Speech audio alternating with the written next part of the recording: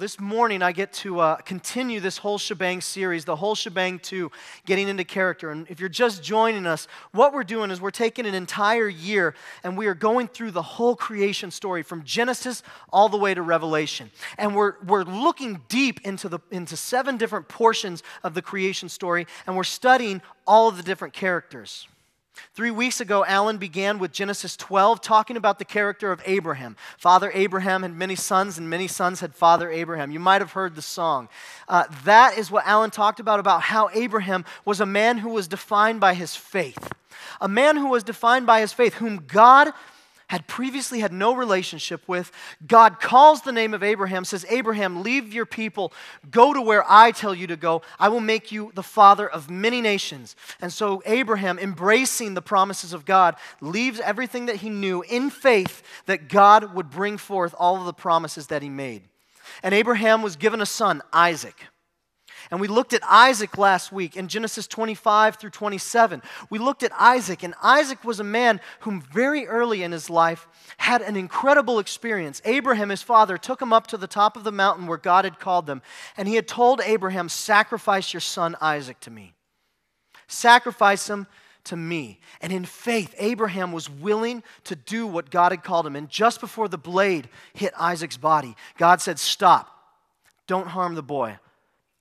I will provide a sacrifice for you, and he did. And in that we see that Abraham's great faith, God tested him and said, I can trust you. I can trust you. I know that you will follow me no matter what I do, because your son from your wife Sarah, you were willing to give him up in obedience to me. And then we meet 2 characters in Genesis 27. We meet Esau and Jacob, Isaac's 2 boys, twins.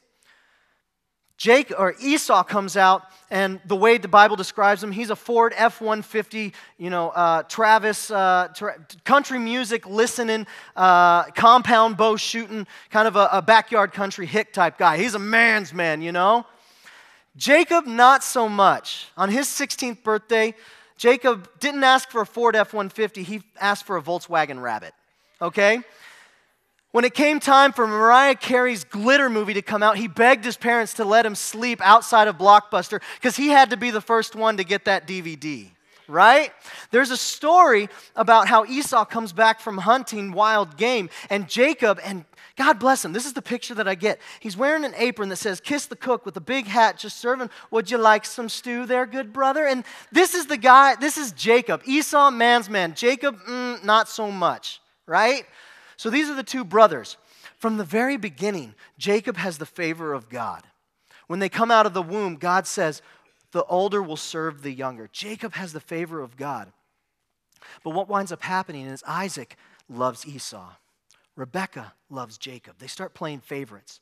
And because Isaac loved Esau so much, he was willing to disobey God and give the blessing that belonged to Jacob as a result of God's command. Give that blessing to Esau. So what winds up happening, Rachel overhears the conversation that Isaac has with Esau, says, hey, Jacob, come here.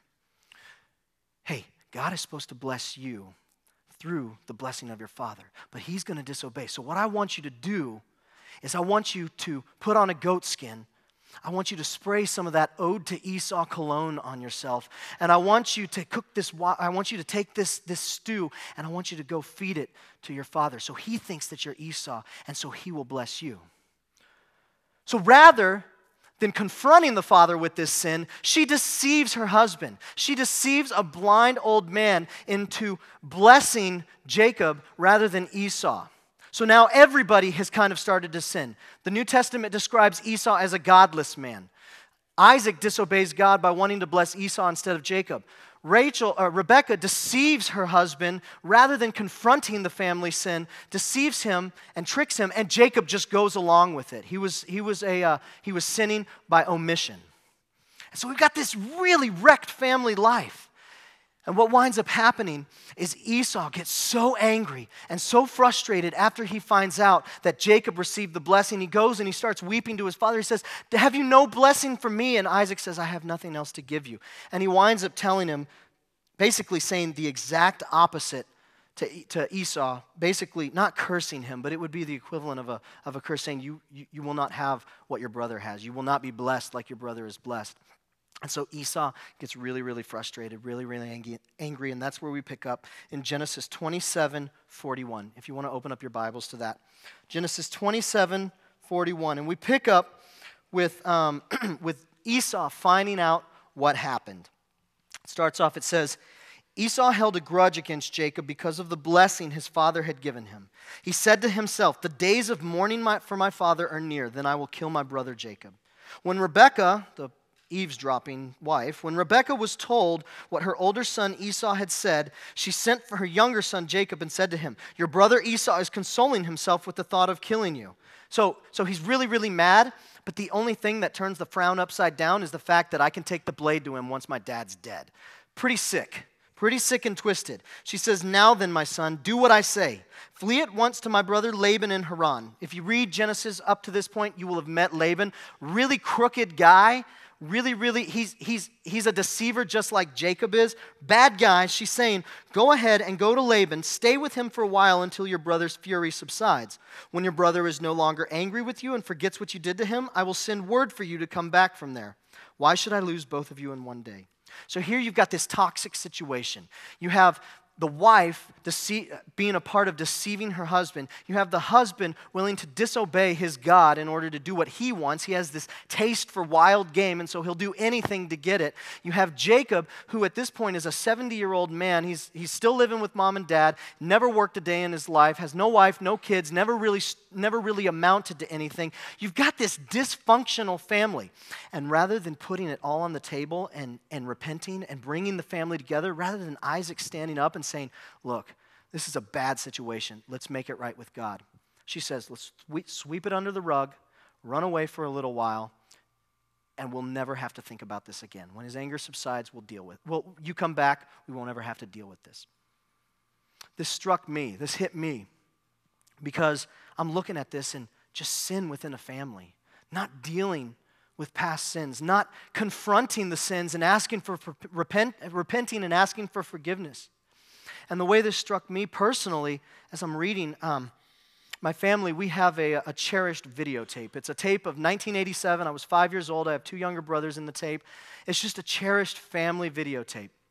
And it's one of those tapes that most family videotapes are, the uncle sets it on the table and then, grandma sits with her back to it, and it's about 2 hours of just grandma's back.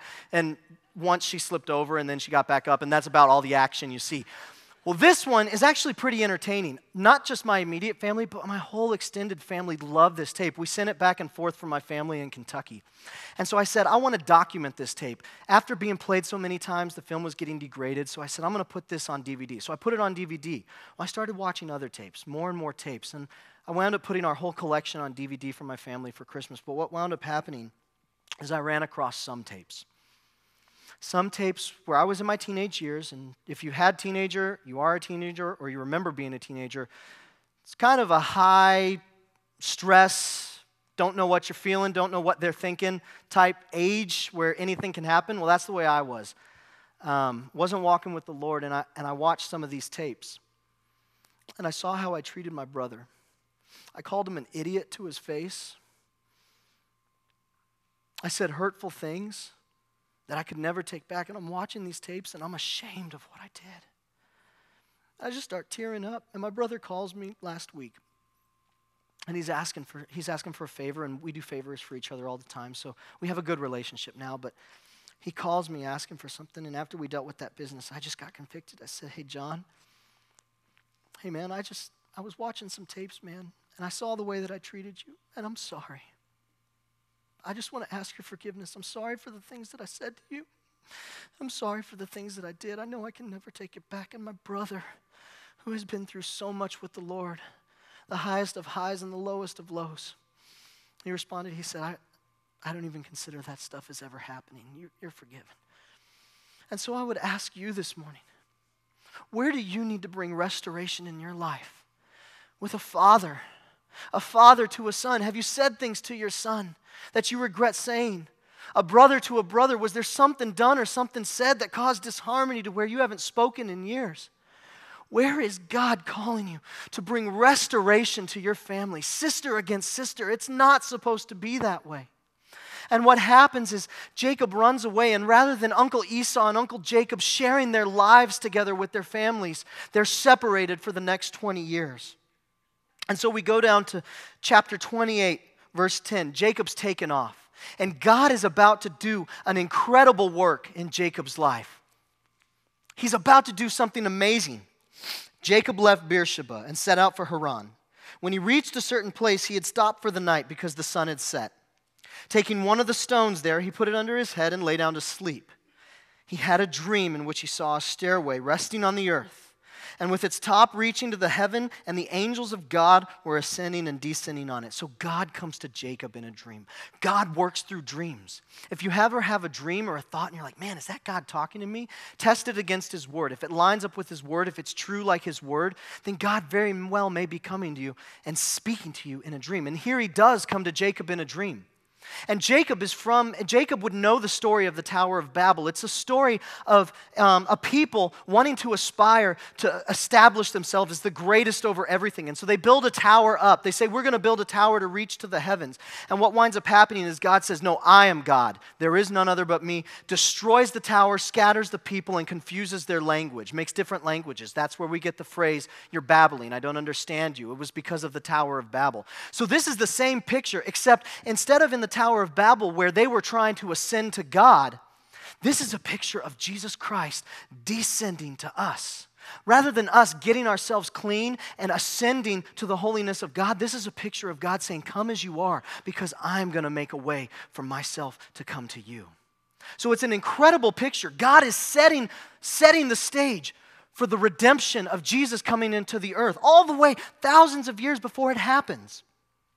And so he sees this picture, and he says in 13, there above it stood the Lord, and he said, I am the Lord, the God of your father Abraham, and the God of Isaac. Again, what strikes me about this is God introduces himself to Jacob in a way that Jacob will know who he is.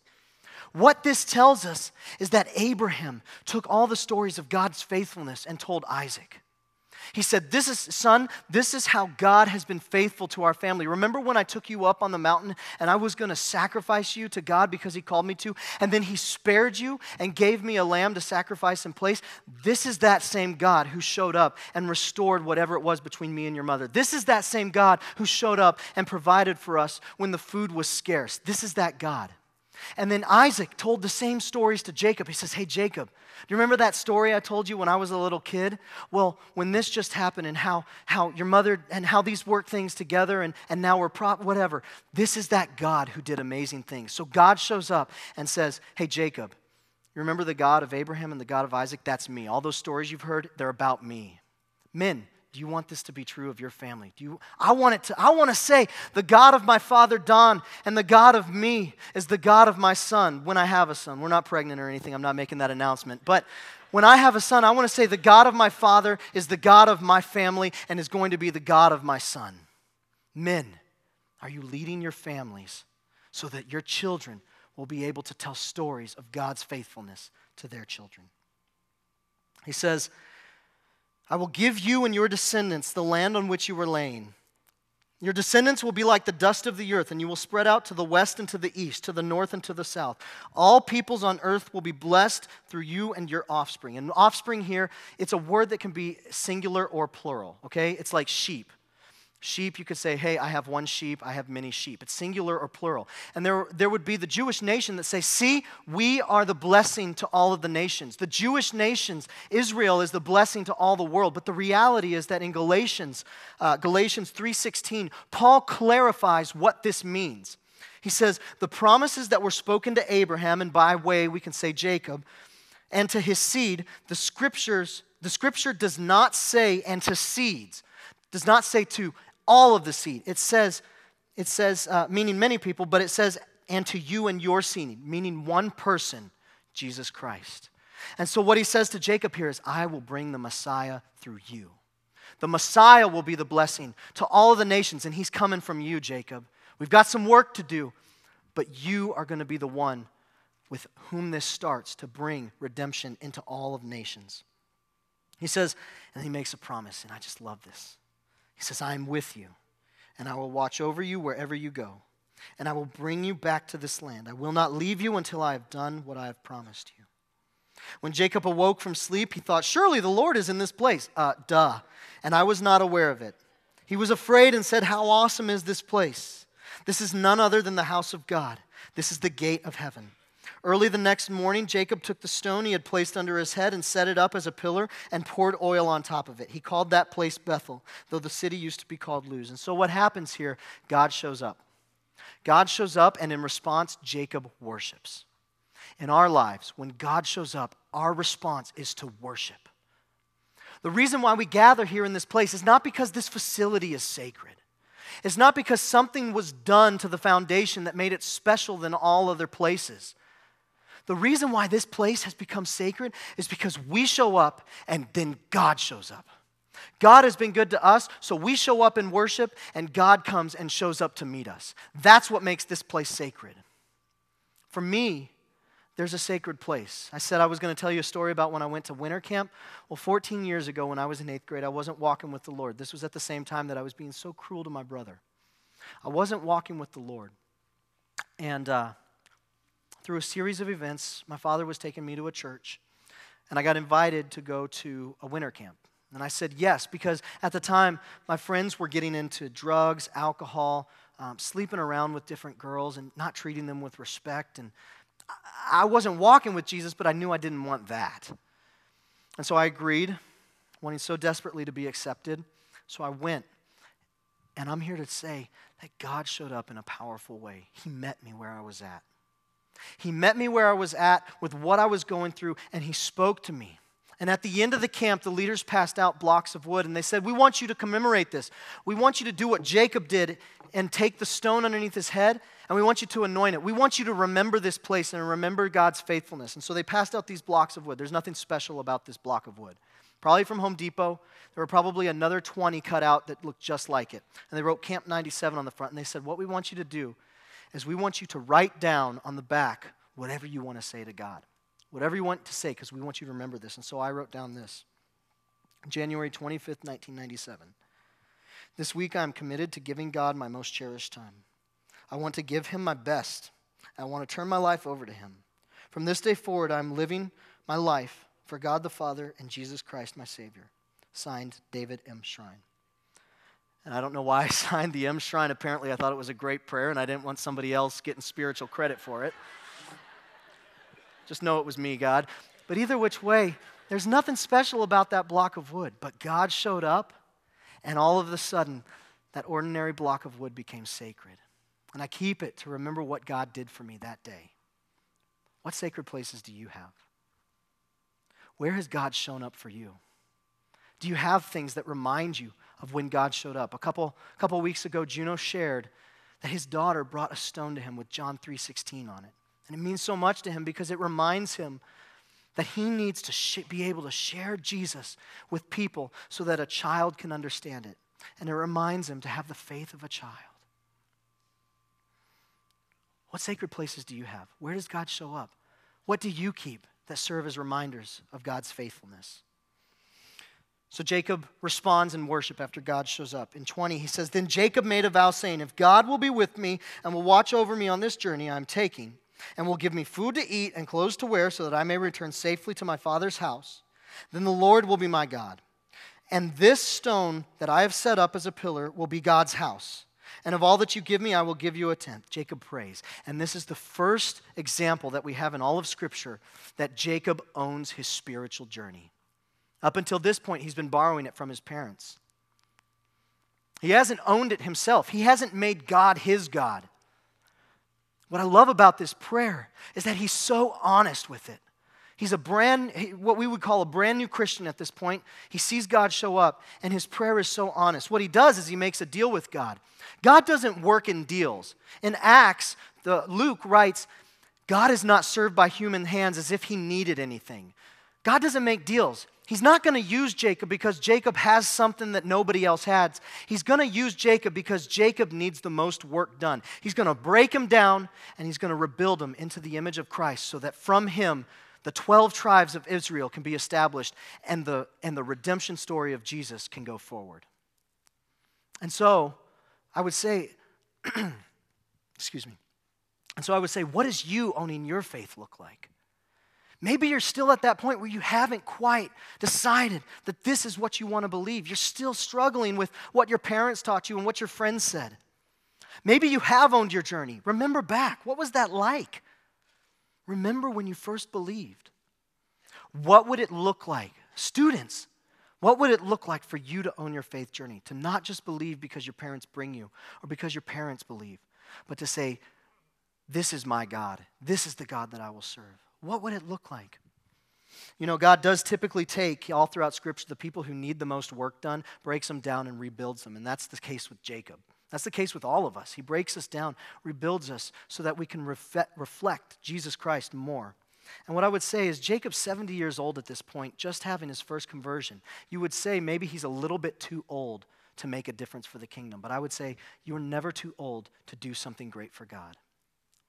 When you come to your retirement, you have 3 things that you didn't have before. You have time, you have wisdom, and you have an experience.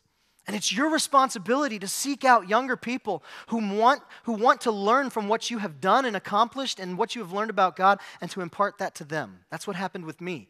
And if you're students, I want to say this. You are never too young to give God everything that you have and to live a life dedicated to Him. There is a lie that you will be told in college that you need to figure out truth for yourself, that you need to figure out what is real and what isn't. That's a lie straight from the devil, because I'm here to tell you today, and for anybody that is still trying to figure out what truth is, the Word of God is absolute truth. It does not shift. It does not change. It is not altered. It is true yesterday, today, and forever. And the lie that you have to go discover what truth is comes straight from the enemy. He wants to deceive you and he wants to trick you. Don't let him. Own your faith. Own your faith.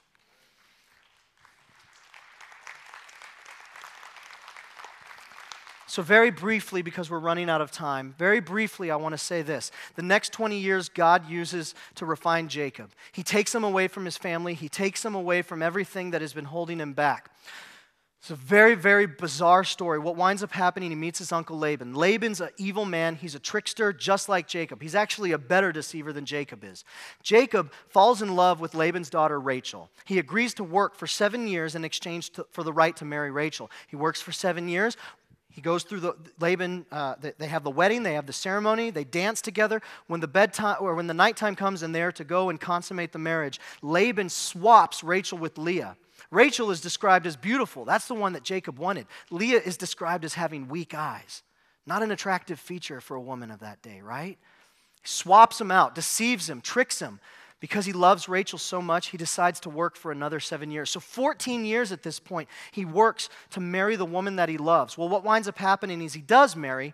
Rachel is barren, Leah is not. Leah, the one whom he hated, begins to start having children. Rachel becomes jealous. She basically says, here's my maidservant, start sleeping with her and have children on behalf of me. So he takes her maidservant as a wife.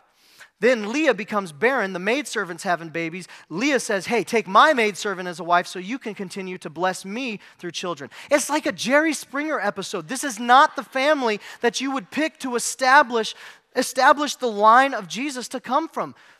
It's not the family. It's so bizarre. So Jacob is just sleeping left and right with all these women. He has all these different children. Eventually, Rachel gives birth to 2 sons for him. She dies having the second son in labor. God takes this wacky story, all right, multiple wives. And I just have to say this. In Scripture, God doesn't condone multiple wives. He also doesn't condemn it. But if you read the story of Jacob, you will find that one woman is enough for a man, right? There's 4 women in this story, and women, think of this. If your husband was married to your sister and one of you was loved and the other one wasn't, would that be a happy home? No. Okay, yes, we're all in agreement. So we'll move on. But either which way, God takes this wacky Jerry Springer, just ridiculous story, and he redeems it. And out of these 4 women come the 12 tribes of Israel. Heads of powerful men. Right? Jacob, who was 70 years old, no wife, no kids, no family, living with his mom and dad, never had a job. It's what you would call a late bloomer, right? God breaks him down, redeems him. And there's one final story that we want to take a look at. It's in Genesis 32, starting in verse 22. This final story, it's a very bizarre story, but it has such an awesome message. What winds up happening is Jacob is returning home. After 20 years, God has done a great work in his life. He's made him very wealthy. He's made him very prosperous in terms of children. He's a father now. Really, really cool story. I'd encourage you to read the whole thing. Now he's returning home to Esau. They do wind up reconciling, but on the road, this happens. In verse 22, that night Jacob got up and took his wife. So he's loaded up all of his camels and they're heading home. His 2 maidservants and his 11 sons, and crossed the ford of the Jabbok. After he had sent them across the stream, he sent over all his possessions. So Jacob was left alone. So God gets him all alone. Everyone's gone ahead, Jacob, and he's all by himself. So Jacob was left alone, and a man wrestled with him till daybreak. So he's by himself, and all of a sudden, the guy just comes out and whacks him on the back of the head, and they start wrestling. Now, men, if you've been in a fight, wrestling is tiring. Oh, my goodness. And can you imagine wrestling from the beginning of night all the way to daybreak? They're going at it. They're fighting. When the man saw that he could not overpower him, he touched the socket of Jacob's hip, so that his hip was wrenched as he wrestled with the man. Then the man said, "Let me go, for it is daybreak." So what happens here is it's actually God that comes down and wrestles with Jacob. Jacob's still weak. He's come a long way, but he's got a long way to go. We start off this story with Jacob running for his life from his brother, who he's afraid is going to kill him, to wrestling with God. And different commentators say it's actually Jesus that comes down. I believe that it's Jesus that comes down because Jesus is the face of God. And it says that Jacob saw the face of God and lived. So Jesus comes down and starts wrestling with him, going after him. And you would say, isn't Jacob about 100 years old at this point? Couldn't God kind of just take him? Well, the reality is it's like a father to a son. When a son is young, the father lowers himself to the strength level of his son. They wrestle back and forth, and the father neither defeats nor lets the son defeat him. And that's what happens here. God, being all-caring, comes down, wrestles with Jacob through the night. And what happens is after Jacob stands the test, after he stands up and makes it happen, God says, "You know what? I could have crushed you the whole time." And from the rest of his life, he walks with a limp. But he's a man who is limping, having seen God, rather than walking, having ran away from him his whole life.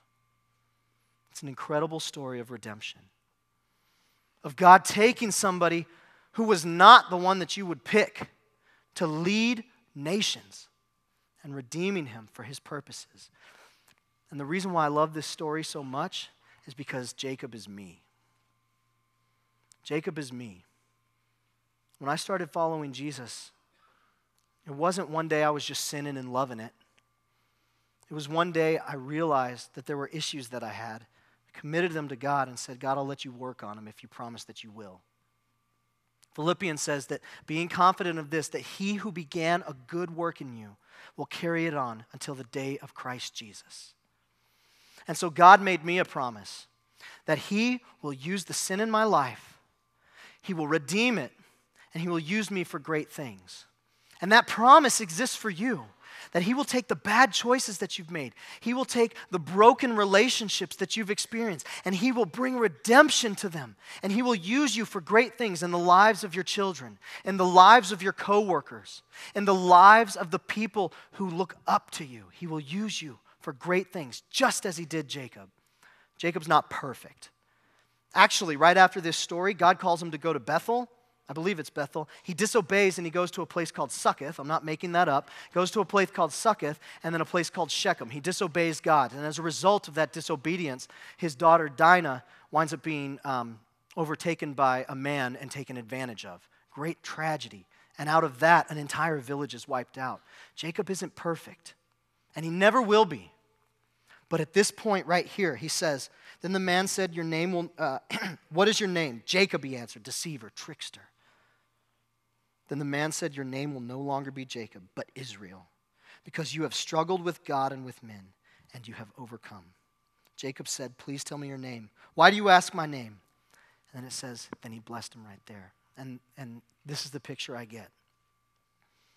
That Jacob wrestles with him. He's sore, he's tired. Now he's got the limp.